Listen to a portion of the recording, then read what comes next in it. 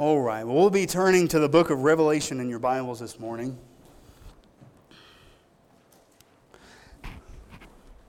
If you have trouble finding the book of Revelation, it's really easy. It's in the back of the book.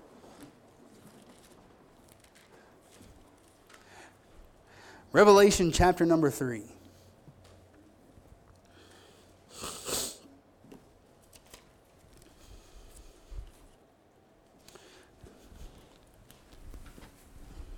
Revelation chapter number 3. And while you're turning there in your Bibles, I want to give you a little bit of a picture of what's going on here in the book. Many people, when they think of Revelation, they think of a book that's kind of mysterious. You know, a lot of people, they'll think of Revelation, it's all about what's going to happen in the future. And yeah, some of it is about that. Where does Revelation... Excuse me. Is Revelation a book where I go to just because I want to see what's going to happen at the end? Well, yeah, it does tell us about some of those things. But the book itself, we know was written by a man named John. And I want to tell you where this came from. So John, he was a man that knew Jesus Christ. He walked with him. And John, he was a guy that he was kind of hated. There was these men that really, they didn't like John. They took him and they captured him and they put him on this island where he was banished, where he wasn't allowed to be part of society anymore. They more or less just captured him and they left him there for dead. While he was there, the Lord spoke to John. The Lord gave John a vision. And that's why, when you see through this book of Revelation, John, he's writing, you'll see these words. He'll say, I saw this. I saw this, I saw that. And what he's saying is, in my vision, God said this. And so he's taking these things and he is writing them down and he's saying, this is what I know that God has for me, or that God has for us. Now here's something interesting too. In the first few chapters, God writes a specific note. He gives a letter to a number of churches. Now, he says, John, I got a letter. You're going to take this letter, and it's going to be delivered. Now, he was there banished by himself, but he says, all right, Lord, I'm going to write it down because you told me to. He writes a letter to the church at Ephesus. He writes a letter to the church at Laodicea. And you're going to see these letters, he addresses them specifically. And God is saying to these churches, hey, church at Ephesus, I've got a problem with you. I got something here you guys need to work on, and here's what it is. And then he says to the church at Laodicea, I've got something here that you guys need to work on, and here's my word to you. Now, we're going to look at one of those letters this morning. We're going to look at one of the messages that God himself said, John, here's a letter to the church at Laodicea, and we're going to read this letter. Now, I want to go ahead and tell you what's going on here a little bit, because there's some words when we read it might confuse you. Here in a minute, you're getting ready to see the word angel. In God's word, when you see the word angel, the first thing we think of is this beautiful being up in the sky that just shines bright and has these wings. Yes, that is applied to these angelic beings. But folks, do you realize that the word angel itself just simply means messenger? I mean, that's what the angels were. They were the messengers of God. When Jesus was born, the angels showed up. Hey, Mary, I got a message for you. You're going to have a baby. Hey, Joseph, I got a message for you. Mary's going to have a baby. Oh, hey, shepherds, glory to God in the highest, peace on earth and goodwill towards men. That was the angels delivering a message. Folks, angel simply means messenger. So in this passage, we're getting ready to see, he writes a letter to the church at Laodicea, and he says, unto the angel. When you see that word, he's talking about this letter to the messenger that's at Laodicea. That was to the pastor. So he writes this letter to the pastor, and the pastor is to deliver it to the church. Let's go ahead and jump in. And we're going to see how we can take this and we can use it. And folks, I hope at your prayer this morning that you'll be able to take something out of this passage and use it this year. The reason we're even looking at this is for this reason. I want it to be decided in your heart this morning that in 2020 you will do everything you can to be closer to God than you was in 2019. Every year we're moving forward, where we have less days today than we had yesterday to serve God. And I want us all to be as close to God as we possibly can in this year. And we're going to see what God says to them that applies to us. So in Revelation chapter number 3, let's start our reading in verse number 14. Revelation 3:14. And unto the angel of the church, see, angel, the messenger, unto the angel that's at the church of the Laodiceans, Write these things, saith the Amen. By the way, here's something interesting. Notice Amen is capitalized. In this verse, Amen is a name for Jesus. It's a name for God. It's a very interesting the way that they would use that there, because God's word, of course, we know He's the final word. What He says is it. It's true. It's important. So unto the angel of the church of the Laodiceans, write these things, saith the Amen, the faithful and the true witness, the beginning of the creation of God. So God just said in verse number 14, John, jot this down. So he starts writing in verse number 15. Here's the beginning of the letter. Verse number 15. I know thy works, that thou art neither cold nor hot. I would thou wert cold or hot. So then, because thou art lukewarm and neither cold nor hot, I will spew thee out of my mouth. Because thou sayest, I am rich and increase with goods and have need of nothing, and knowest not that thou art wretched and miserable and poor and blind and naked, I counsel thee to buy of me gold tried in the fire, that thou mayest be rich, and white raiment, that thou mayest be clothed, and that the shame of thy nakedness do not appear, and anoint thine eyes with eye salve, that thou mayest see. As many as I love, I rebuke and chasten. Be zealous, therefore, and repent. Behold, I stand at the door and knock. If any man hear my voice and open the door, I will come into him, and will sup with him, and he with me. To him that overcometh will I grant to sit with me in my throne, even as I also overcame, and am set down with my Father in his throne. He that hath an ear, let him hear what the Spirit saith unto the churches. Lord, I pray that you would help us to hear the message that you wrote to the church at Laodicea this morning. Lord, no doubt this is a message that we can take, that this thing that you said to John, that you gave it to the Laodiceans, but Lord, we can apply that to our own hearts and to our own lives. Lord, may we take it and use it. And God, I pray that you would do a great and mighty work in this church this upcoming year. I pray that you would work in our hearts this year. And Lord, I pray that you would search us and know us. If there's something about us that doesn't glorify you, Lord, show it to us. If there's something we can do to draw closer to you, Lord, show it to us. And Lord, may we be hot and on fire for you. I love you, Jesus, and it's in your name we pray these things. Amen. Well, folks, here, this very last verse, verse number 22, he shows us this applies to us. He wrote these letters to the churches, and in verse 22 he says, He that hath an ear, let him hear what the Spirit saith unto the churches. Folks, I'm going to tell you this morning, we all have ears. This is for us. We can take this message and we can apply it to us. So let's dig into this letter at the Laodiceans and see how we can take and we can use this thing. And this is a letter that when I'm sure the Laodiceans received it, they probably weren't very happy about. This isn't something that's a letter saying, oh, Laodiceans, you're perfect, you're wonderful, everything you're doing is great. Well, the fact of the matter is, we all have things that we could be doing better. But look at the phrasage that the Spirit gave to John. He says this. He says, I know thy works, that thou art neither cold nor hot. I would thou wert cold or hot. Now, folks, if you know anything about me, I think most of you do, and I'll even show you, I really like my coffee. I mean, when I say I like coffee, I really like my coffee. At home, I have got 5 or 6 different ways to make a cup of coffee. You know, a lot of people, when they see that, they say, man, coffee's coffee. I say, no, it isn't, because there's different ways you can make coffee. I like my coffee. Now, there's 2 things about coffee, though. I have been known to just walk into a kitchen and pick up a coffee pot that's been sitting for 3 or 4 hours and drink a cup just because I'm thirsty. But typically, when you want a cup of coffee, you want it one of 2 ways. You want it hot or you want it iced. You know, you don't go to a Starbucks drive-thru and say, hey, I want a cup of coffee that's been sitting out for 4 or 5 hours. What do you got? You know, you don't say that. That's not something that people want. You know, they want something iced and fluffy. They've got something now called a pink drink or something. I mean, this drink is literally, it's pink. It's not even coffee. Why would you drink it? Anyhow, you know, they've got all kinds of stuff, and it's cold and it's iced, and yeah, that's one way, but man, I like my coffee. I like it hot.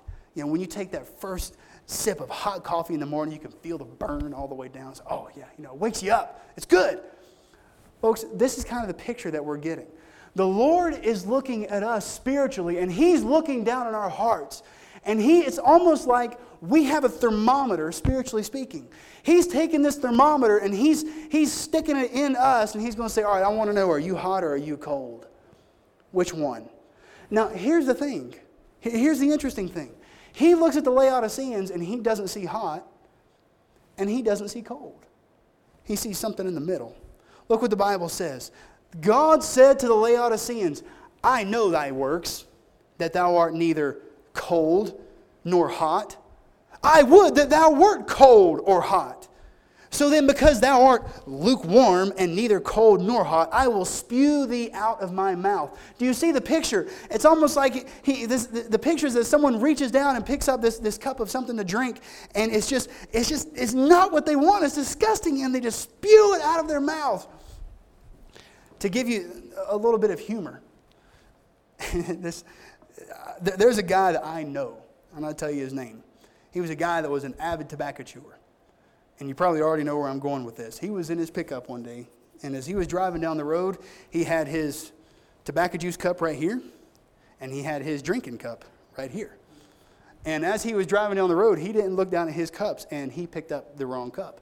And he took a big old sip of what was in his cup, and when he did that, he spewed it out of his mouth because it was disgusting.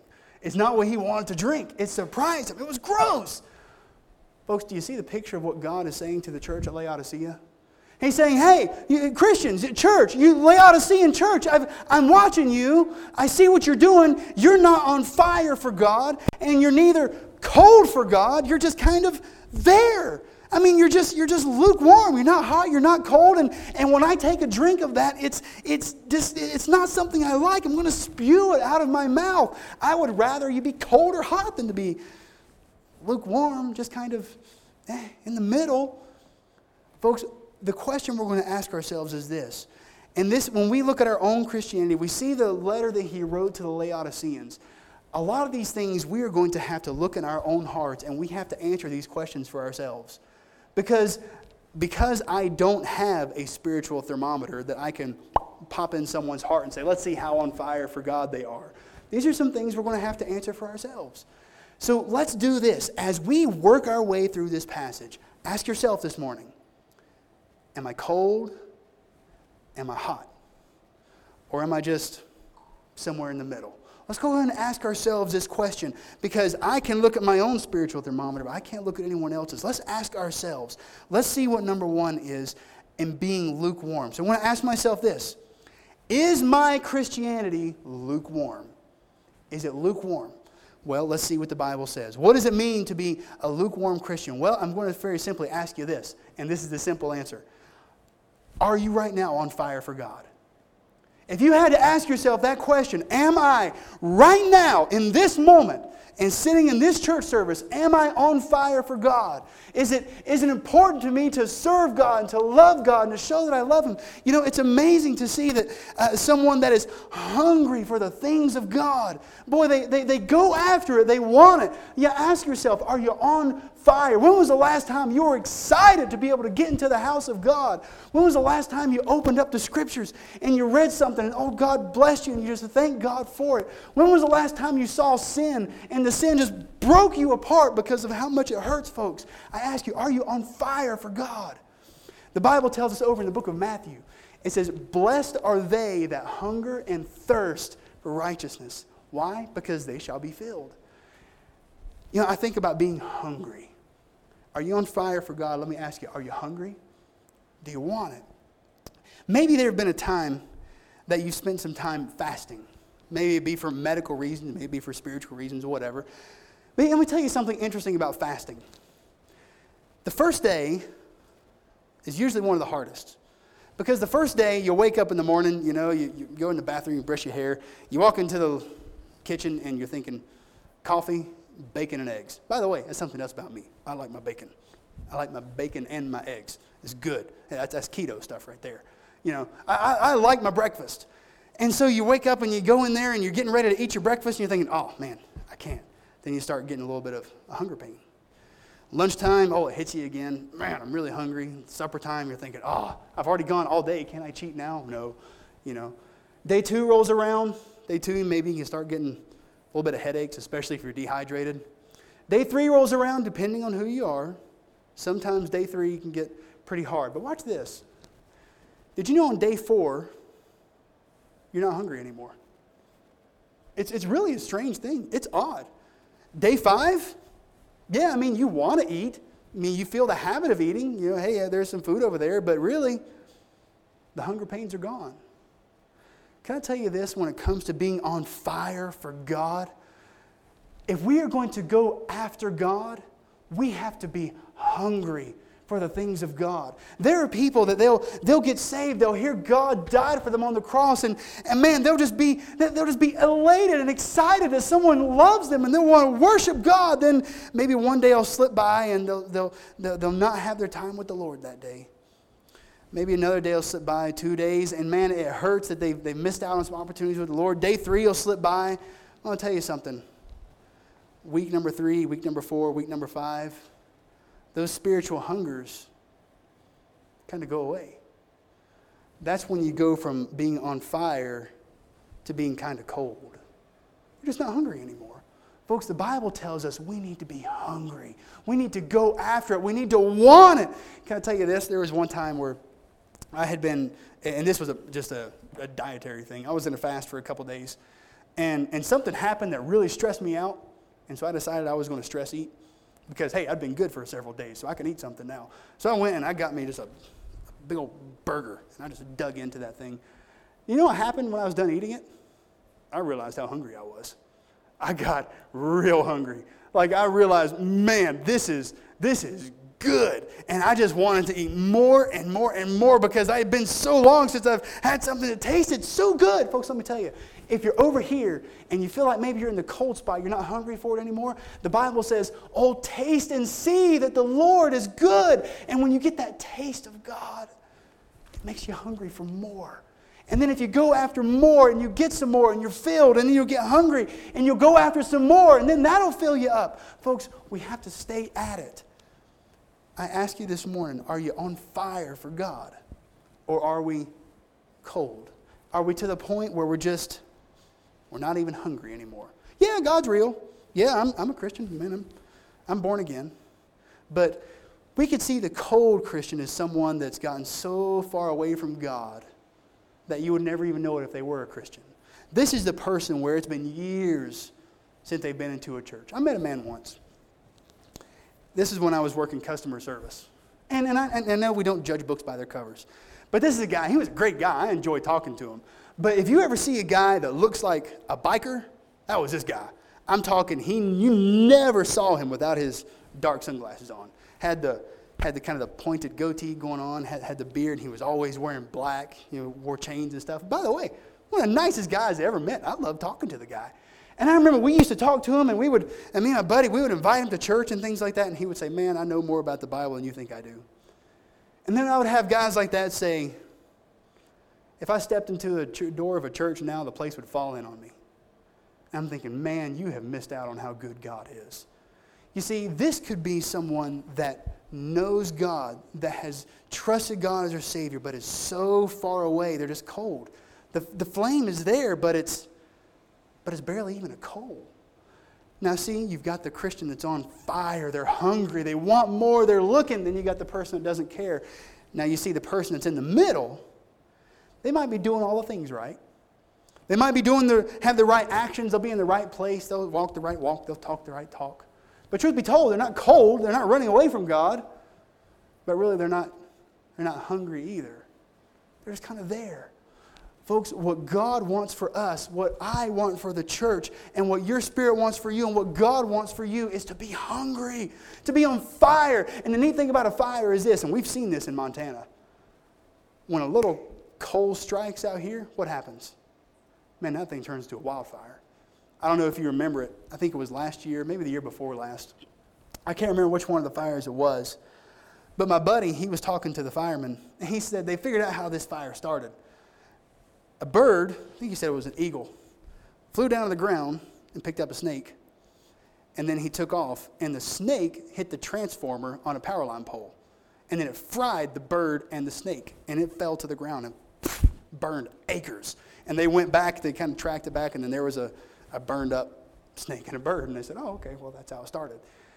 It's amazing to see once something catches fire in someone's heart, how other people can see that, and that can begin to overflow. Folks, I want us this year in 2020 to be on fire for God.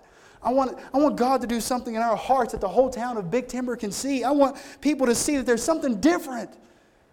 And I ask us this question because God said it to the Laodiceans. Are we hot? Are we cold? Or are we just somewhere in the middle? Now I'm going to ask you this question. We asked if our Christianity is lukewarm. Let's explore this for a minute. Why do Christians get cold or lukewarm? Why does that happen? Well, he gives us an answer in verse number 17. See, in verse number 16, he said, "So then, because thou art lukewarm and neither cold nor hot, I will spew thee out of my mouth." In verse number 17, you could almost write the word America beside of it. I'm going to show you why. Because America is the land of plenty and the land of blessing. Read verse 17. "Because thou sayest, I am rich, and increase with goods, and have need of nothing, and knowest not that thou art wretched and miserable and poor and blind and naked." See, here's why I say we could put the word America beside there. We are so blessed in this country. Folks, our lower class has it better than some of the upper class in other places in this world. We don't realize just how good we've got it until we are to go there and see it. Folks, we are blessed. And he says, hey, church at Laodicea, you've got it so good, you've forgotten that you need me. God is saying, church at Laodicea, you've got your goods. Man, you've got your riches. Hey, Laodicean church, right now you've got plenty. Your storehouse is full. But you don't even know that you're spiritually decrepit. Did you see the second part of that verse? Look at it again. "Because thou sayest, I am rich, and increase with goods, and have need of nothing." Now look at the second part. "And knowest not that thou art wretched, and miserable, and poor, and blind, and naked." You know what God is saying to the Laodiceans? He's saying, look, physically, materially, you're rich. But spiritually, you are broke. You don't have a dime to your name, is what he's saying. Because when we look at our life, I might have physical stuff, I might have all the stuff in the world, and I think to myself, man, I am set, I can kick back, I don't need anything. Let me tell you what. When we get to the point where we think we don't need anything, that's getting dangerously close to saying, hey, I don't even need God. Folks, we always need God. We look at the story of a man like Job. He was a guy, physically, he didn't need anything. He had it all. But at the drop of a hat, he had nothing. You know what he had left? He had God. Let me tell you something. The material stuff of this world, you will lose it, but you will never lose your relationship with God. God said He would never forsake us. He would never leave us. And if I don't have my relationship with God, it's just the same as having nothing.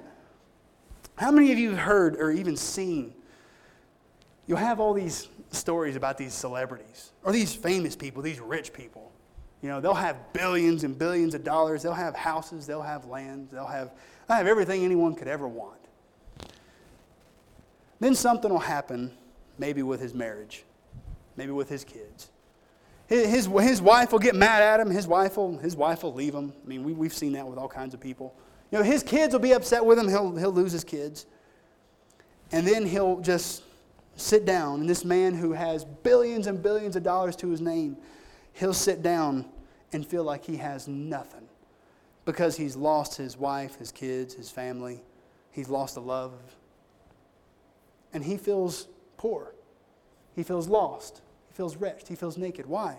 Because he realized the things that really matter. We just come out of Christmas, right? How many of you seen A Miracle on 34th Street, right? And then, was it that one? The guy that he wished he were never been born, and he went back and saw his life if he had never been born. What was it? Yeah, It's a Wonderful Life. There you go. Yeah, It's a Wonderful Life. You think you need all these things, then when you realize you don't have them, man, you realize you really don't have nothing. Can I say that might be true when it comes to our friends, our family? But I want to tell you this. It's even more true when it comes to your spirit and your walk with Jesus Christ. We can have all the things, and when we get settled in, and when we get comfortable, hey, everything's going good. Man, I don't need anything. Somehow we forget to turn to God during that. And it's amazing. Then all of a sudden a crisis will come. Maybe things start getting shook up a little bit. Oh no, what's going to happen to my business? I'm going to lose my job. You know? Oh no, my family member's sick. Or oh no, what's going to happen with this situation with my future? I'm losing this, I'm losing that. What's going to happen now? I'm sick, whatever it is. Then all of a sudden things start getting shaky. What do? We start turning back to God, don't we? I almost wonder. I wonder if sometimes God has to rock the boat a little bit just because we're too comfortable. You know, it could be. It could be that sometimes we're just so complacent that God has to put us on our knees so that the last place we can look is up, because He wants us to look up. Folks, this is where lukewarm Christianity comes from. He says He wouldn't want us to be, or He would rather us be hot or cold and not lukewarm. Why? Because thou sayest, I am rich and increase with goods and have need of nothing. But we don't even know how wretched and miserable and how poor and blind and naked we really are.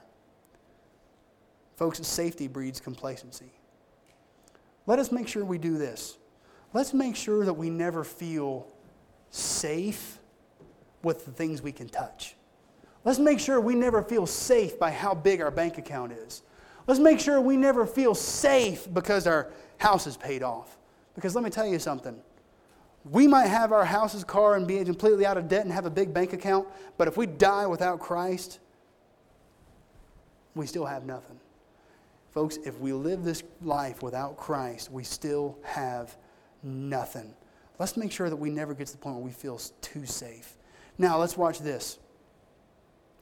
In verse number 18, he kind of takes us the next step. God says, yeah, you really are blind. You've got all this stuff, but you're missing it. Verse number 18. I counsel thee. God says, this is what I want you to do.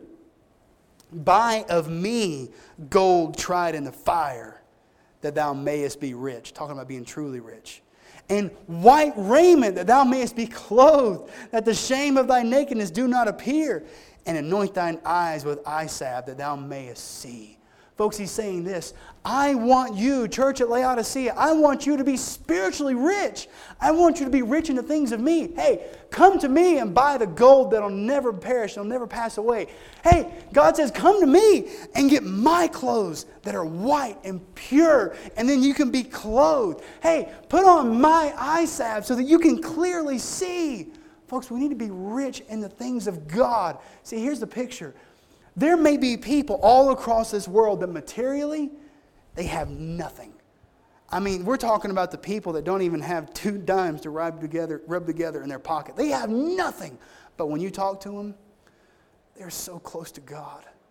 They have so much peace in their heart.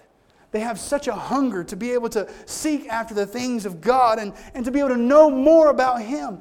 I think in some ways, it would almost do us good to be able to need God that way. Folks, we look back through history and hear about people that to have just a piece of God's Word was precious. Times when the Word of God was illegal and you could be put to death for it. Where they would have just a simple page, maybe 2 or 3 pages, and they would take it and they would read it over and over and over, and they would hide it in their house so that no one would find it. Where there were people, they would take a passage of God's Word and they would memorize it. And with 50 or 60 different people, they would all memorize these portions of Scripture. That way they would just have some of it. Folks, that's hunger. That is hunger for God's Word. Are we hungry? Do we want it? Are we on fire for the things of God? Do you want God to do something in your home? Do you want God to set a fire in your soul? I hope you do. So how do we do that? How do we get on fire? Well, let's look at verse number 19. He tells us. God says, as many as I love, I rebuke and chasten. Be zealous, therefore, and repent. Folks, we saw over in verse number 18, number 1, if we're going to catch on fire for God this year, number 1, as he said in verse number 18, we're going to take action. I am going to find my treasure in God, not in things on the earth. I'm going to go to God and buy that gold that's been tried with fire, that'll never melt, that'll never pass away. I'm going to go to God and get my clothes, my white raiments from Him. I'm not going to care about the things of this earth. I'm going to care more about God than I'm going to care about my job. I'm going to care more about serving God than I'm going to care about making everyone else around me happy. I'm going to get hungry. I'm going to go after that, and that's going to be my priority. I'm going to catch on fire for Him. So we're going to find our treasure in Him. We're going to be clothed spiritually. We're going to put on that eye salve so that we can see. We're going to open our eyes. Now look at these next couple words. This is the ones in 19. He said, as many as I love, I rebuke and chasten. Hey, can I tell you this for a second? It's a little bit off topic, but it's in the Scripture. You know, when I was a kid, there was a lot of people that used to, or that say today, oh, you shouldn't punish your kids. Let me tell you, when I was a kid, I didn't get whippings. I got whoopings, okay? That's a Southern term. You don't get whippings, you get whoopings. And, you know, as a little kid, when you're being punished, I didn't like it. But can I tell you something? I always knew my parents loved me. I knew they cared enough about me because they wanted to see me do right. And looking back, I am thankful that my parents tried their best, and which they did. They took effort at teaching me what was right and what was wrong. And can I say this? If God, when you open His Word, if He takes you and He starts to squeeze you just a little bit and says, hey, I want you to get this right. Now, not that God would be violent with any of us. That is showing us that He loves us. Did you see what the verse said? As many as I love, I rebuke. As many as I love, I chasten. Because God loves us, He wants to see us doing right. Folks, just like my own kids. I love my kids. I want my kids to grow up and be the best servants of God they can be. You know, when I look at my boys, I don't see just these two little kids. I see these two boys as future grown men that's going to be facing the world ahead of them.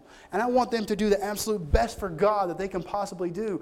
And I'm going to train them and teach them what's right. I'm going to teach them the Word of God. And when they do wrong, I'm going to correct that and show them why it was wrong. Folks, if God ever has to correct us, He does it because He loves us. So when that happens, this is how we catch on fire for God. He says, number one, be zealous, therefore. As many as I love, I rebuke and chasten. Be zealous, therefore. This isn't a word we use very much. But you ever heard of someone being a zealot? Okay? That's the kind of guy we'd look at and say, man, that guy's a fanatic. That guy's just, he's crazy. Now, I'm not saying we're going to be these kooks, okay, that are just, that they're just weird. Now, if someone thinks I'm weird for believing the Bible, fine.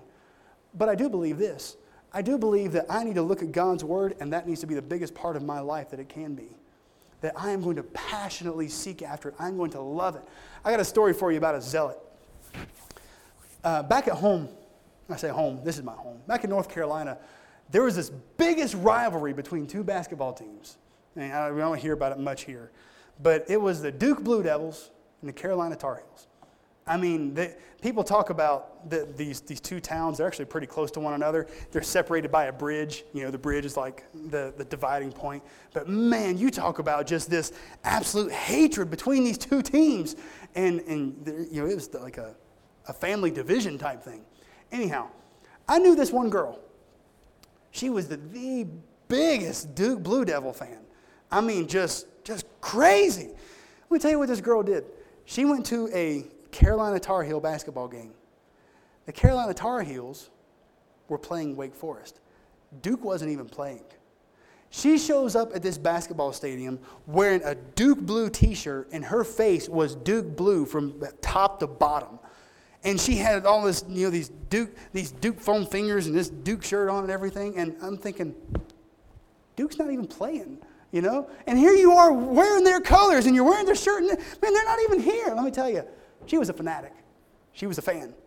She loved her team. That's what she fought for. That's who she cheered for. She was a zealot.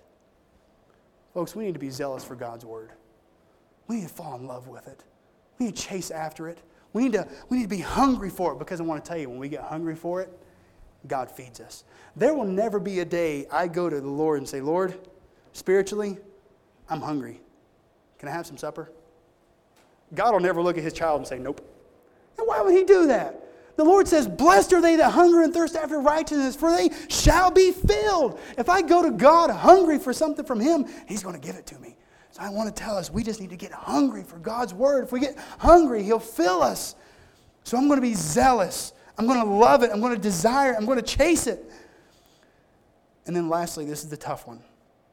As many as I love, I rebuke and chasten, verse number 19. Be zealous, therefore, and repent.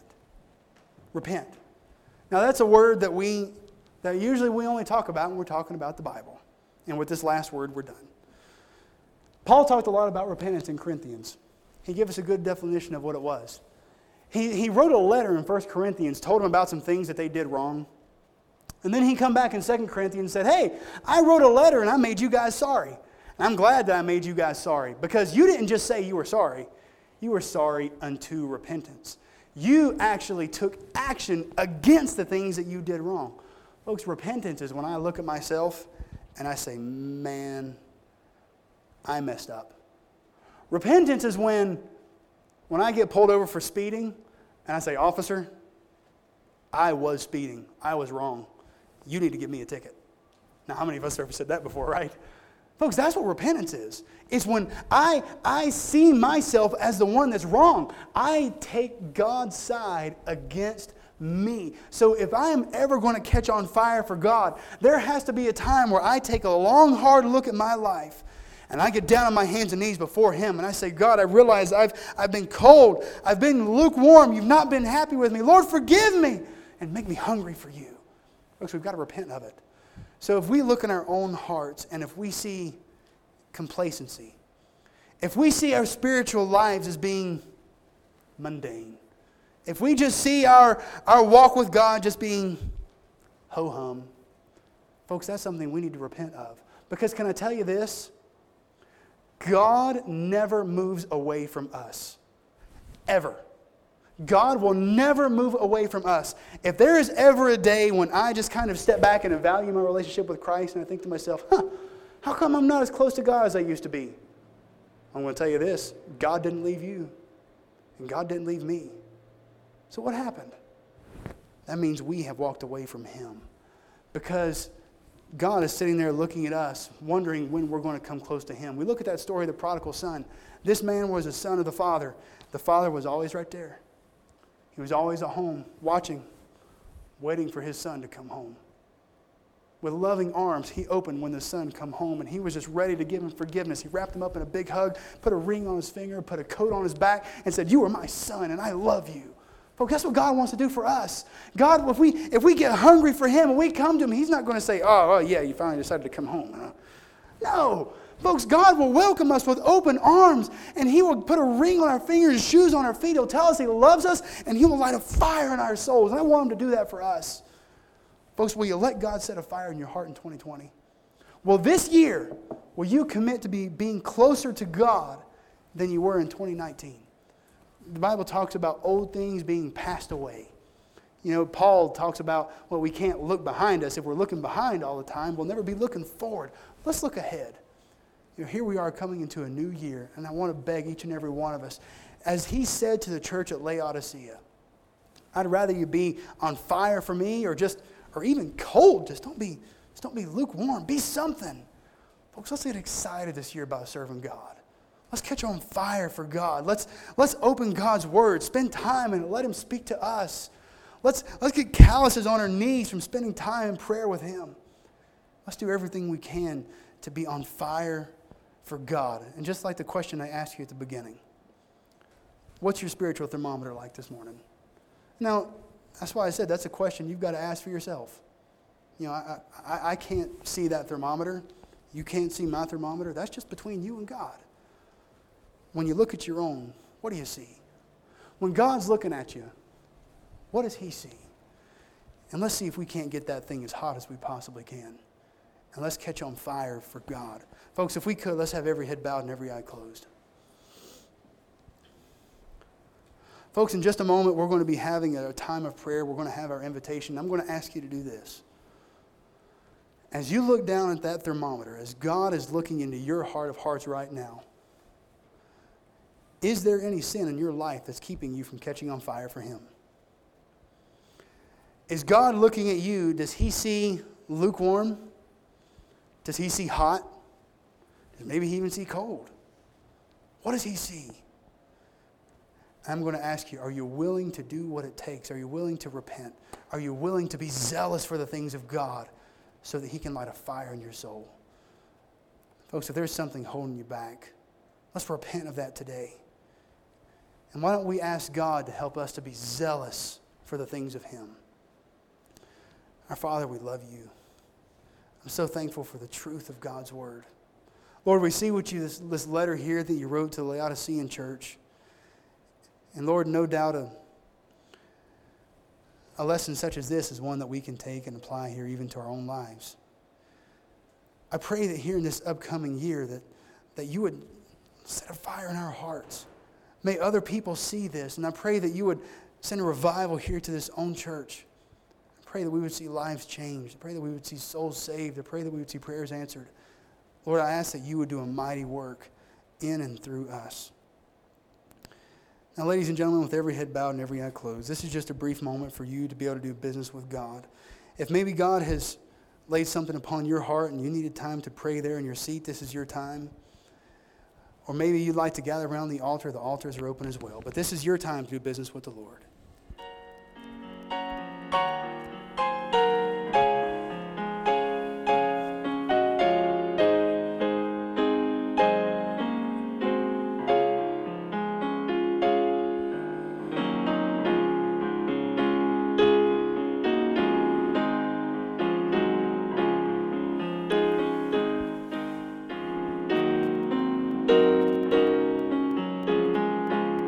Ladies and gentlemen, let's be hungry for the things of God this year. Are you expecting something from God? Are you going to Him hungry? If you are, you'll be filled.